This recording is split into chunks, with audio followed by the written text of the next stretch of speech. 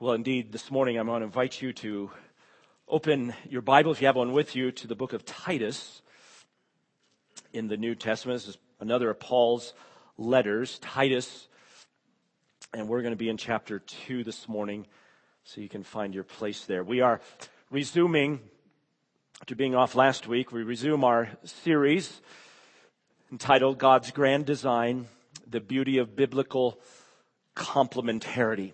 And this is part 13 of this series. Don't ask how many parts there might be, but we're getting there, actually, to the end of this important subject. Perhaps you remember the old English nursery rhyme, "What are little boys made of?" Remember that? Frogs and snails and puppy dog tails. That's what little boys are made of. What are little girls made of? Sugar and spice and everything nice. That's what little girls are made of. Now, we may question the theological accuracy of that rhyme. I'm not sure what that says about little boys. Maybe you have little boys like that. But at least it highlights that boys and girls, men and women, are different. We're different. A fact everyone knows, even if we struggle to define it precisely. We are different, and we are different by design. That's what we're seeing in our series. By God's creation design, male and female, what we have called a complementary difference or a complementary design, a divine fittedness of men and women, male and female. And this divine fittedness, this complementary design, is essential to being made in the image of God and fulfilling God's creation purpose. We have seen now that this creation design of God is fleshed out in differing roles and responsibilities, both in the church as well as the family. In these past several weeks, including even today, we have focused on these design differences and function differences within the church, the local church. As I mentioned before, I'll mention again, there's a danger in this series. There's a danger of overemphasis of these differences. The majority of the New Testament, the majority of the instructions and admonitions and teaching of the New Testament are for men and women alike as disciples of Christ. That's who we are. Most of it applies regardless of gender. That is our fundamental identity this morning. We are followers of Jesus. We are disciples of Christ. We have an equal status in Christ, neither male nor female. We saw in Galatians chapter 3. Yet, that basic unity of male and female doesn't abolish gender distinctions. And if you think about it, almost everything about our lives is shaped in some way by being male or female. What a significant factor that is in our life and including our following of Jesus. So at times, the Bible does address us specifically as men and women disciples of Jesus. And that's what we've been focusing on in this series. So we've looked, over the past few weeks, we've looked at 3 different text passages of the Bible that emphasized mostly this idea of male headship or leadership in the church and corresponding submission in the church and these roles of teaching and exercising authority. Today, we want to look at the perspective of the church more in terms of a family, which is the most common metaphor used of the church. We are a family. We are a spiritual family. Paul, in another place, wrote to Timothy these words in chapter 5 of Timothy. He uses this family image. He says, "Don't sharply rebuke an older man, but rather appeal to him as a father, the younger men as brothers, the older women as mothers, and the younger women as sisters in all purity." That same grouping of men, older men, younger men, older women, younger women, is in front of us this morning in our text in Titus chapter 2. Titus 2, that's where we're at this morning, what I've entitled Women to Women Disciple Making. I'll show you why that title in just a minute, why that focus, Women to Women Disciple Making. Let me read this text for us. If you have a Bible, as I said, you can follow in your Bible, or you can look on the screen here behind me. I'm just going to read verses 1 through 8 of Titus 2. This is Paul writing to Titus. He says, "But as for you, Titus, speak the things which are fitting for sound doctrine. Older men are to be temperate, dignified, sensible, sound in faith, in love, in perseverance. Older women likewise are to be reverent in their behavior, not malicious gossips, not enslaved to much wine, teaching what is good, that they may encourage or train the young women to love their husbands, to love their children, to be sensible, pure, workers at home, kind, being subject to their own husbands, that the word of God may not be dishonored.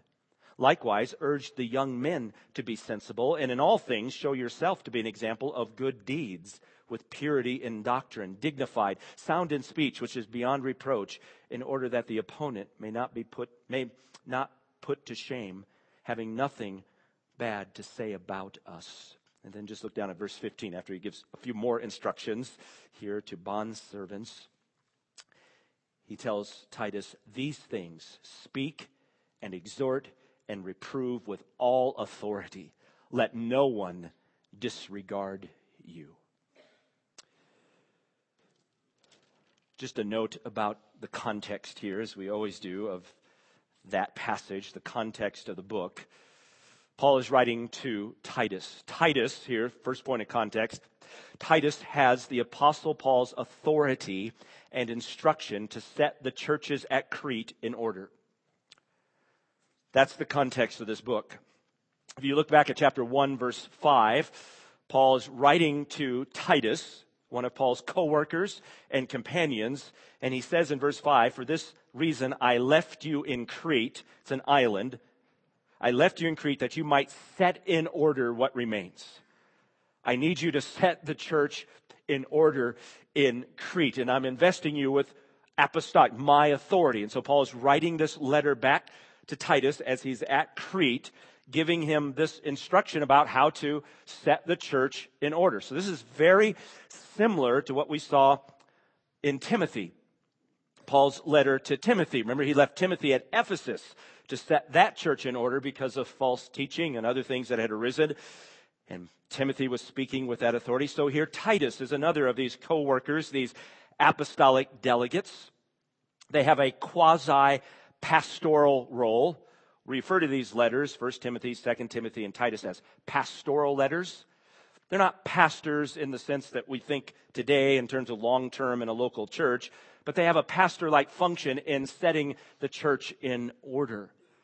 They are delegates of the Apostle Paul. And he says, I want you to speak these things with all authority. I want you to speak these things. What is he to do? Second point of context here. Titus was to appoint qualified men as elders, silence false teachers, speak healthy doctrine.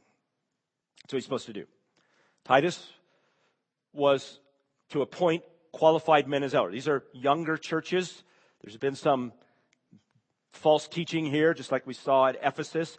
And so notice back in verse 5 of chapter 1, the first thing he says, I left you to set in order what remains and appoint elders in every city. So Different cities on the island of Crete have churches.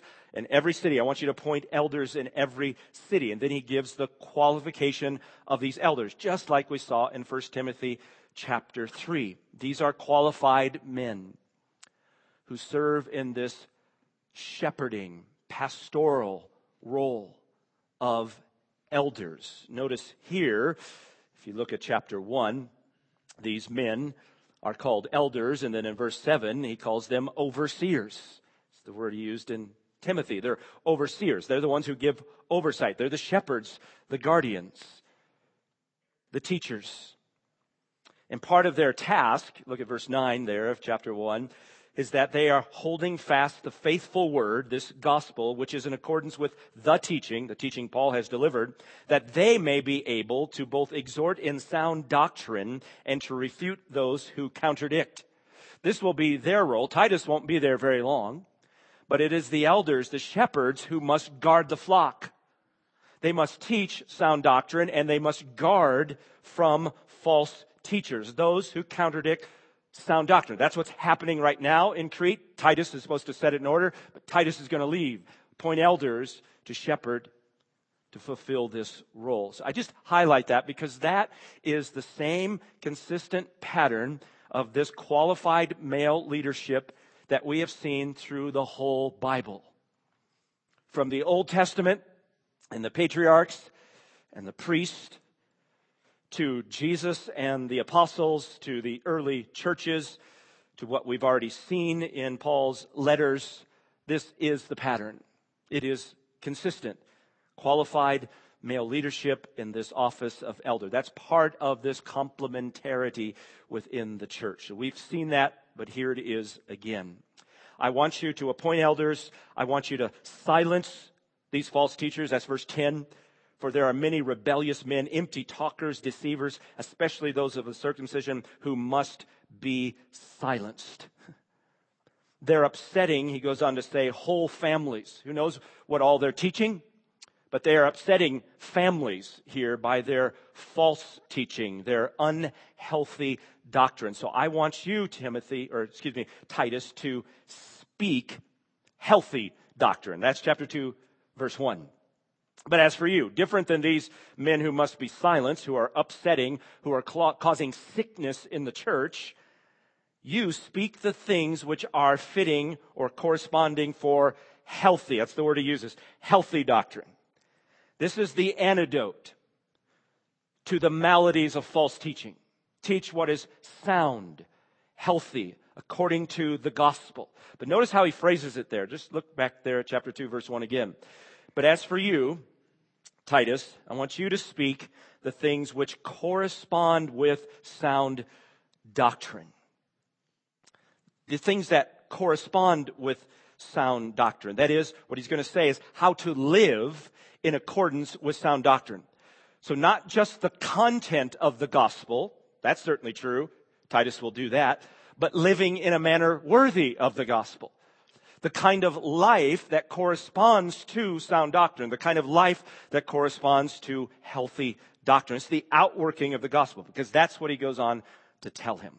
So it's in that context now, we'll pick up our text, that he addresses now men and women, specifically, gender-specific addressing of men and women in the congregation. Verse 2, he starts there with older men, literally just old men. Old men. Now, in this culture, old men would probably be a little above 40. 40. So sorry if you didn't think you were old before you walked in. Old men, 40 to 50. Likely, we don't know the exact age there, but he gives these instructions to these who are older. They are to be temperate, dignified, sensible, sound in faith, in love, and perseverance. If I could say it one word to older men, you're to be stable. Steady, stable in your faith, not given to excess, not rash, not impulsive, not fickle, no midlife crisis, right? Steadiness, stableness, dependable. That's the idea of what he's going at here in these descriptions of what they are to be. They are to have control. It's the idea of sensible here. Sound in your faith, in your trust. Sound, healthy in your faith, in your love, and in your perseverance, your endurance. So older men, take note. Your stability is so needed in the faith, in the church. The example you set for others is so critical. So he starts with older men, and then look at the end there, just jump there. Verse 6, he ends it with younger men. Younger men, or young men there, and he just says one word: be sensible. Don't be stupid. I could say it in our parlance here. That is, be sound-minded, young men. Again, it's this same word, sensible or sound-mindedness is kind of the idea he uses for all three categories of people here. It's an aspect of self-control, possessing mental and emotional composure. Sound-minded, as I said, not distracted, not impulsive, focused. Young men, focus, right? What a needed word today. Don't be so distracted by everything. As one author wrote, he directs young men's intensity and energy in redemptive directions, tethering them to God's will and direction in their lives. So young men, be sensible, sound-minded, devout. Now, it's in between that older men and young men that he addresses older women and younger women. And he develops this more. And so here's where I want to pause for a moment and develop it as Paul develops it here. Women are equally important to the flourishing of God's people. So he's going to address the women here. But notice, he breaks the pattern. And I want you to notice this. So he's telling Titus, I want you to speak the things fitting for sound doctrine. So to the older men be this, older women this, young men this. But notice that he breaks the pattern here. He addresses the older women, what they are to be like, and he says it's your responsibility to train the younger women. You see that? He doesn't address the younger women directly, but older women, be like this, that you may urge, encourage, train the younger women. So he breaks his pattern there, and that is, I think, significant. It's intentional. I want the older women, your responsibility, I'm entrusting you with this ministry to the younger women. He doesn't just say, younger women, I want you to be like this. No, older women, you ensure, I'm entrusting it to you for the younger women to be this way, to train and to urge them. This right here is at least one of the biblical bases for women's ministry to women. Women's ministry to women. Whether that is formal in a church or informal, it can take different shapes, but it is essential to the flourishing and health of the church. Women's ministry to women. Isn't that interesting? That's what he entrusts to the older women. So I want us to think on that for just a moment this morning, kind of flesh this women to women ministry out, this disciple-making ministry, because that's ultimately what all of it is under that heading of disciple-making, conformity to Christ. Women to women ministry. Now, don't mishear me. This is not the only ministry for women. We've highlighted different things even in our study. We've looked at different examples of women involved in gospel ministry, involved in serving in various capacities. There are multiple ways of women serving within the body, but this one is essential that Paul highlights here, and he develops it. So we want to make sure we see it this morning. Let me give you 4 aspects of this women to women ministry. Number 1, the necessity of it. The necessity. I said it's essential to the health of a body, the necessity. Notice that it is first based on the unique design and function of women distinct from men. That's the basis. This type of women's ministry is based on a complementary framework. It is. Don't miss that. That's why Paul's addressing the women different than the men, entrusting this function, this ministry to the women because they're different. There's a difference. There's a difference in design. There's a difference in function. So we can read right over that. If there are no real differences of men and women, if the roles and functions of men and women in the family and in the church are identical, then there is no need for women's ministry to women. So don't miss the basis, the foundation. It is based on what we've been seeing in this whole series, this complementarity of men and women and how that functions in both the family and the church. And Paul thinks that's really important.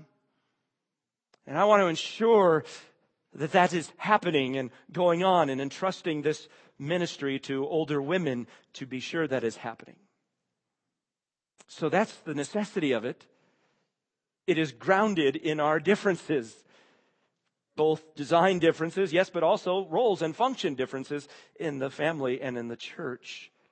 So note also, while this ministry of women to women is under pastoral leadership, the ministry is best fulfilled by godly women.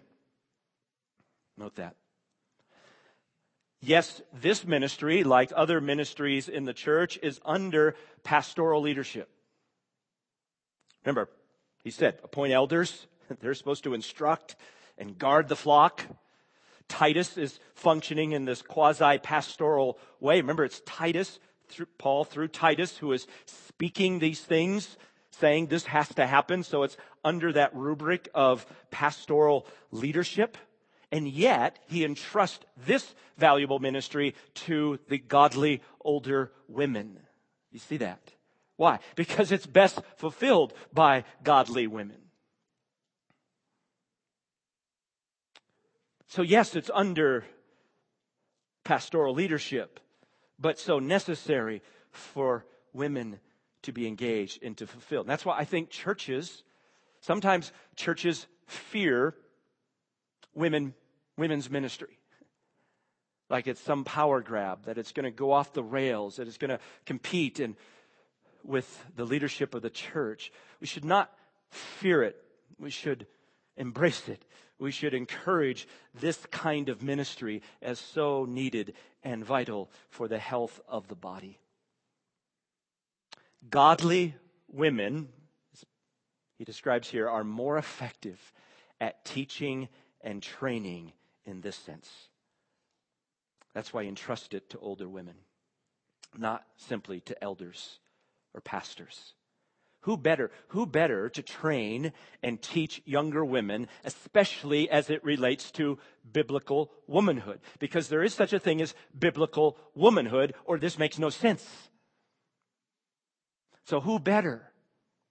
More effective than me are the women in this body, entrusting it, teaching it, training the younger women in it. We need you there.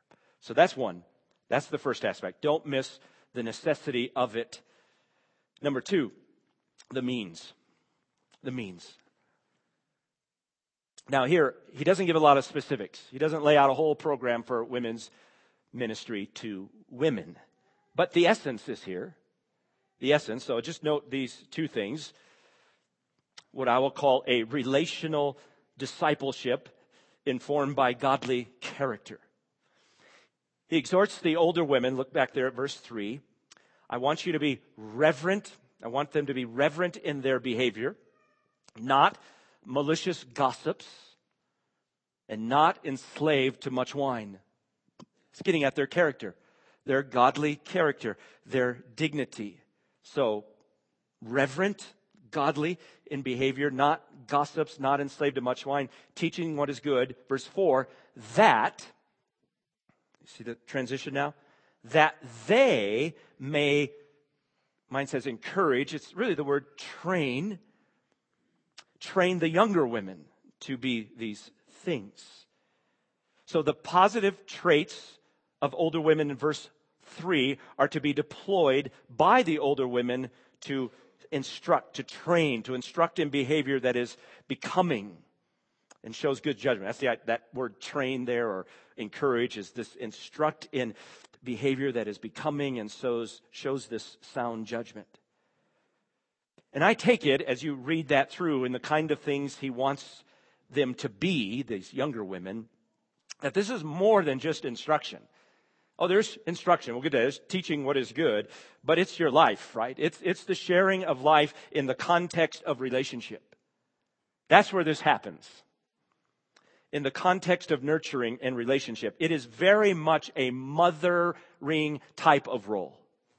We talked about the church as a family. We need spiritual mothers who have this kind of role in the church because of their godly character, being able to train and instruct the younger women in behavior that shows good judgment. This mothering function, this relational discipleship. So that's at the heart of it, right? We sometimes refer to that as mentoring or nurturing or discipling. But there's relationship. It's being taught and it's being shown by example, and it's over time and in people's lives. So we need that. And it includes, secondly, it includes teaching what is good. You see that? Right at the end of verse 3, to the older women, teaching what is good. Here's your character and teaching. I want them to be teaching what is good. What is good? What is good? Well, what is good includes sound doctrine. It includes sound doctrine, the gospel, the Bible. That's good. Yes, there will be an accent at some level on biblical womanhood as scriptures apply to that. But it's not limited. This teaching what is good is not limited just to roles of women or womanhood. It will have an accent that way. But all the scripture is necessary for informing women and their godliness and their discipling. And so women are to teach what is good, equipping and encouraging women to live for God's glory in all of life and uniquely as a woman. So teach what is good. So this teaching here, do you see it? Teaching what is good is an essential part of the teaching ministry of any local church. Yes, that primary teaching ministry in the assembly is given to the elders, the shepherds, as we just saw in chapter 1. But this is a teaching ministry aspect that is essential to happen in the church. It must be happening. We need women equipped to teach God's word, to teach sound doctrine, equipped in handling the scriptures, the exegesis of scripture. I am all for that. Training, providing opportunities for women to grow in their understanding of God's word and their ability to teach God's word. Growing in sound doctrine. We need women engaged in it, who love it, who maybe have gifts of teaching and want to use those to give themselves to God's word. We should encourage that, not fear it. Because that's for the flourishing of our body. Because there are avenues, it's needed and it's more effective for women in this kind of ministry than it is for me or even other elders. So how necessary that is.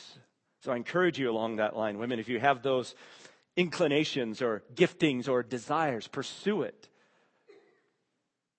Equipped, trained to handle God's word.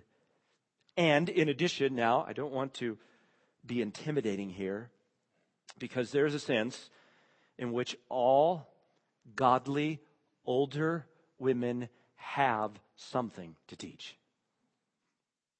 You have something to teach. I know when I read these passages, and especially older, we can say, I can't do that. I don't know what to do. You have something. You have walked with Christ. Maybe you've been married and you've raised children. That's one of our Sunday school classes is going over. Now you have adult children. You have something to teach and to offer. We need you. We need you engaged in this kind of ministry. Don't sit this out. You may think, well, I can't teach public. That's fine. He's not talking about just public teaching. Your character, you're walking with the Lord. You have something to give to this body that we need for the health of this body. So press in to those things. So I take a moment just to boast a bit about our women's ministry here at Crossroads. I'm so thankful for our women's ministry. Yes, we have a more structured, designed women's ministry because of these kind of texts that exhort us to make it a priority. And so I like to boast in because I am so thankful for our women's ministry being so word-centered, word-filled, desiring to equip women in God's word and relationally focused. Relationship and discipleship as being right at the heart of what women's ministry is. So take advantage, ladies. I know many of you already are engaged and involved. But if you're not, and you're saying, I don't know how to be engaged, whether receiving or giving in this kind of ministry, well, talk to people in women's ministry. They'd love to talk to you about that and have you engaged in it. See it as not just a supplemental ministry, but is essential to the health of our body. All right, that'll end my advertisement there. Third, the goal. This means the goal. The goal of this women to women ministry, the goal of these older women and their character, teaching what is good. Paul here doesn't leave it generic. Do you see that? That they may, verse 4, they may train, instruct the younger women too, and then he lists 7 things. 7 things. I'm just going to summarize that. I'll list those in just a moment, but just in one line. To specifically live out the principles of biblical womanhood. To live out the principles of biblical womanhood. If I could summarize these traits that he wants to see in younger women. Again, we're back to this framework of complementarity. That there is a biblical womanhood that differs some from biblical manhood, and he wants those traits to be lived out, practiced.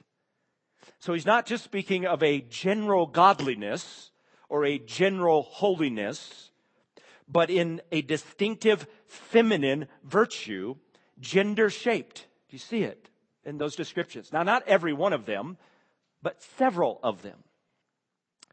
Now, let me add here that Paul is speaking generally. He is speaking likely to the majority of the young women who were married and had children. That was one of the common aspects, and still is, where womanhood is uniquely lived out, married and children, but it's not true of all women. So I want to say that. That's not true of every woman. Even here, there would be those who were single or those who did not have children. And so I want to be very careful here when I start talking about biblical womanhood. He's giving some common aspects of it, but just know, biblical womanhood is not defined by being a wife or being a mother.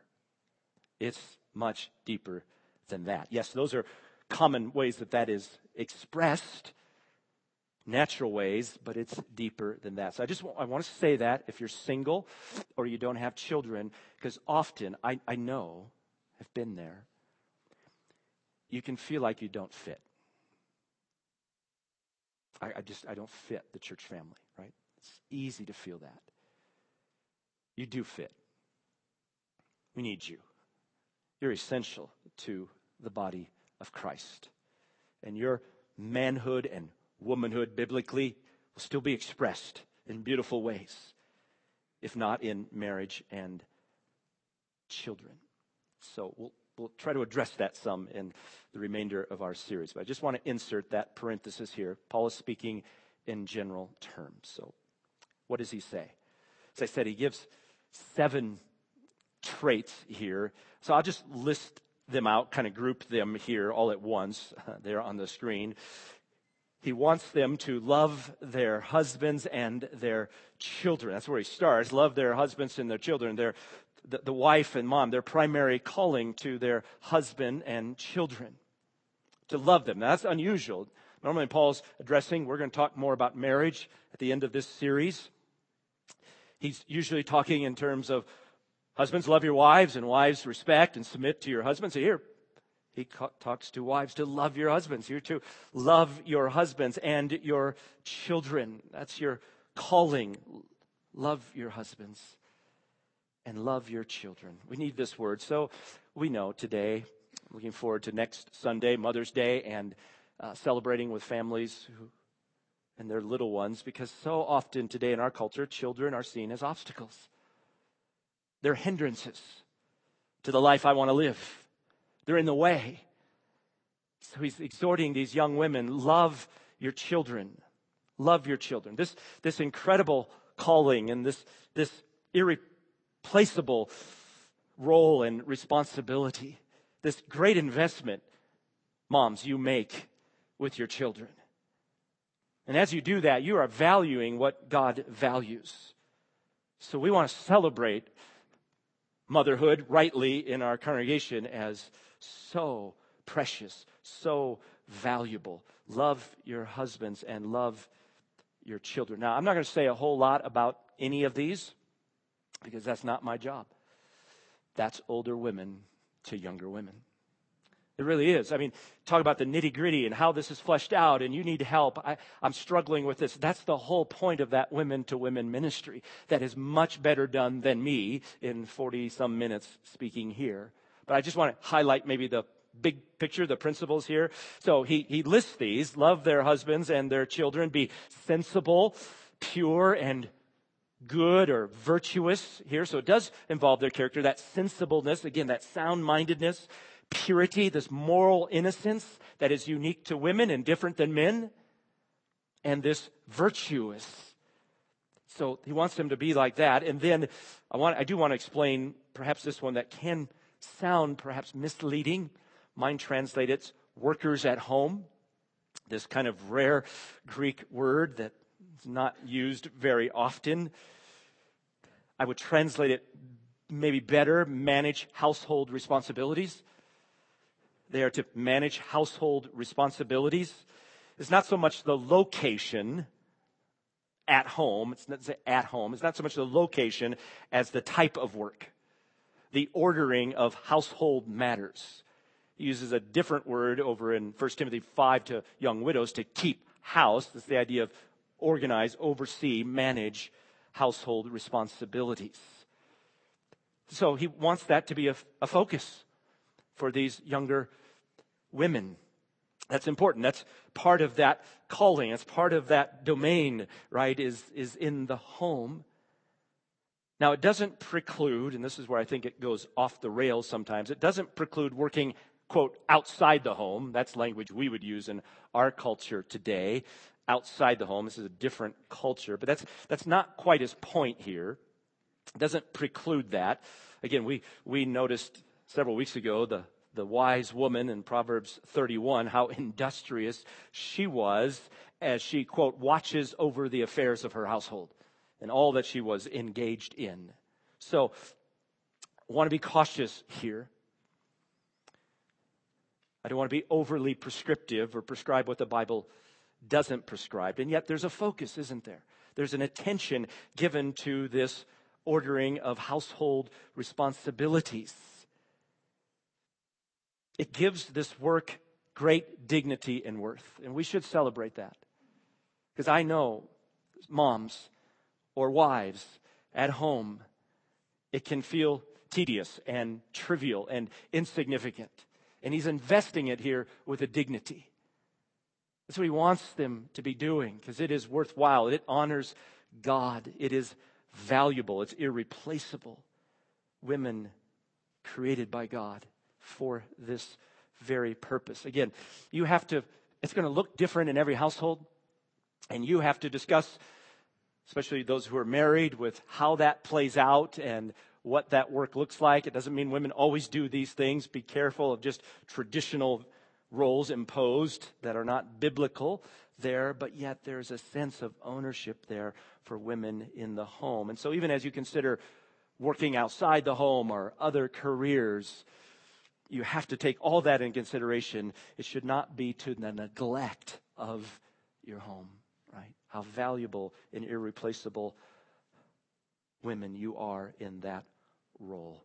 And then he ends it with be subject to their husbands. Starts with love your husbands, be subject to their husbands, live in line with the husband's leadership. We're back to this basic complementarity of headship and submission. Now we're going to develop this more as we talk about marriage. We'll talk about what is biblical submission and what isn't biblical submission. Okay, so we will get there. Here he just lists it again, but it's better for older women to instruct younger women in this. What's it look like?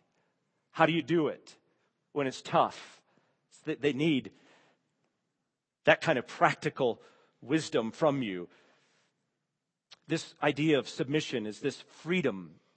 It's seen to be freedom to be creative under divinely appointed authority. That's the idea of biblical submission. It's not to be onerous. It's not meant to be restrictive in a wrong way, but this freedom to be creative under God's appointed authority. It's to be a sought-after, welcomed thing. But we'll talk about it more. So, that's the goal. How we need this today. Most of those things that are there on that list, our culture stands directly against. Whether it's demeaning motherhood or marriage, certainly demeaning any kind of working at home as subpar, ideas of submission and subjection.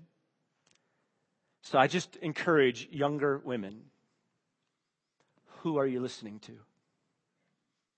Who are you listening to for your advice, your cue on what you're to be as a woman and as a wife and as a mom? Listen to God's word.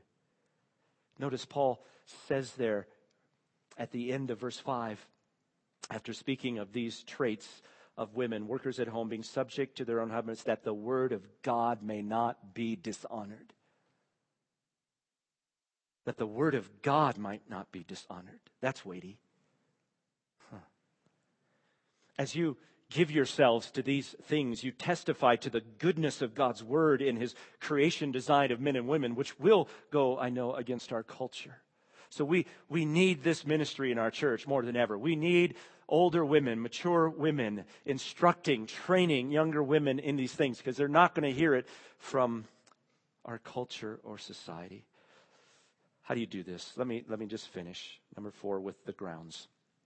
The last thing. Where's the resource for this type of ministry and this type of life come from? The grounds.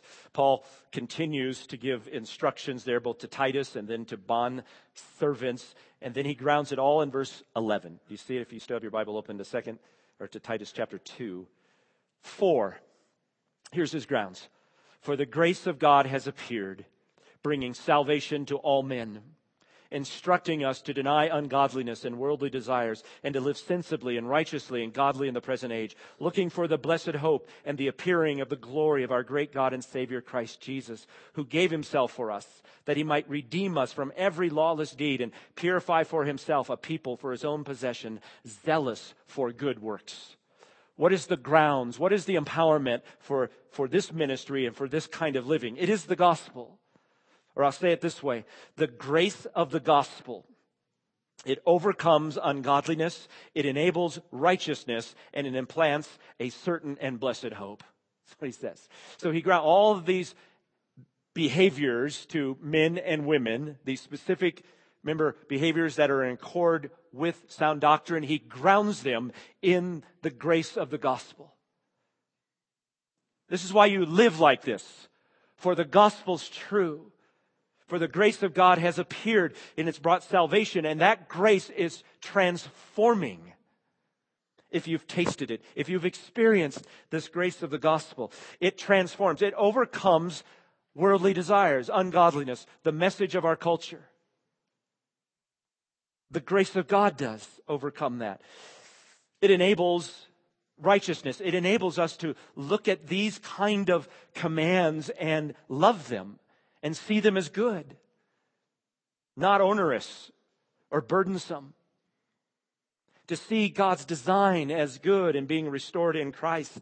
And it gives us a blessed hope. Do you see it? Looking for the blessed hope in the appearing. We have a hope. This life is not all there is. So we give ourselves to these things. And for women and younger women to love your husbands and love your children. And to give attention to the home and those duties and be subject to your husband. We do that knowing that our hope is coming. Knowing that it honors God, that His grace enables us to live like this, and we need His grace. That eternal hope shapes who we are and all that we do. We live in light of that eternal hope. That's the ground for these commands here. Do you taste of that grace? Have you experienced that transforming grace of the gospel in your life? Is it real? Is it instructing you to deny ungodliness and worldly desires and to live like this in this present age, in this culture that is anti this message? Does the grace of the gospel instruct you that way? Does it empower you that way? Have you tasted it? Have you experienced it? Are you a Christian? Have you experienced the grace of God? Because if you're not a Christian, then likely these kind of things, this kind of teaching will seem archaic. It might seem demeaning. But it's the grace of God in Christ that saves us, that rescues us, that makes us part of His family and helps us see His beautiful design for our life that we want to live. So if you're not a Christian, you start there. Not with roles of men and women, but with Jesus as your Savior. The grace of God in Christ. Let me pray for us, and we will continue next week. Father, give us grace indeed, the grace of the gospel to overcome maybe natural resentments or tendencies. Give us grace to live righteously, to live according to your word, to see your beautiful design, to embrace it, to love it, to experience the fullness and flourishing of it.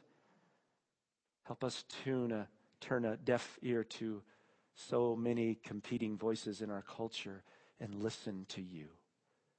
Thank you for the grace of the gospel that rescues us. Fill us with this blessed hope. We ask in Jesus' name. Amen.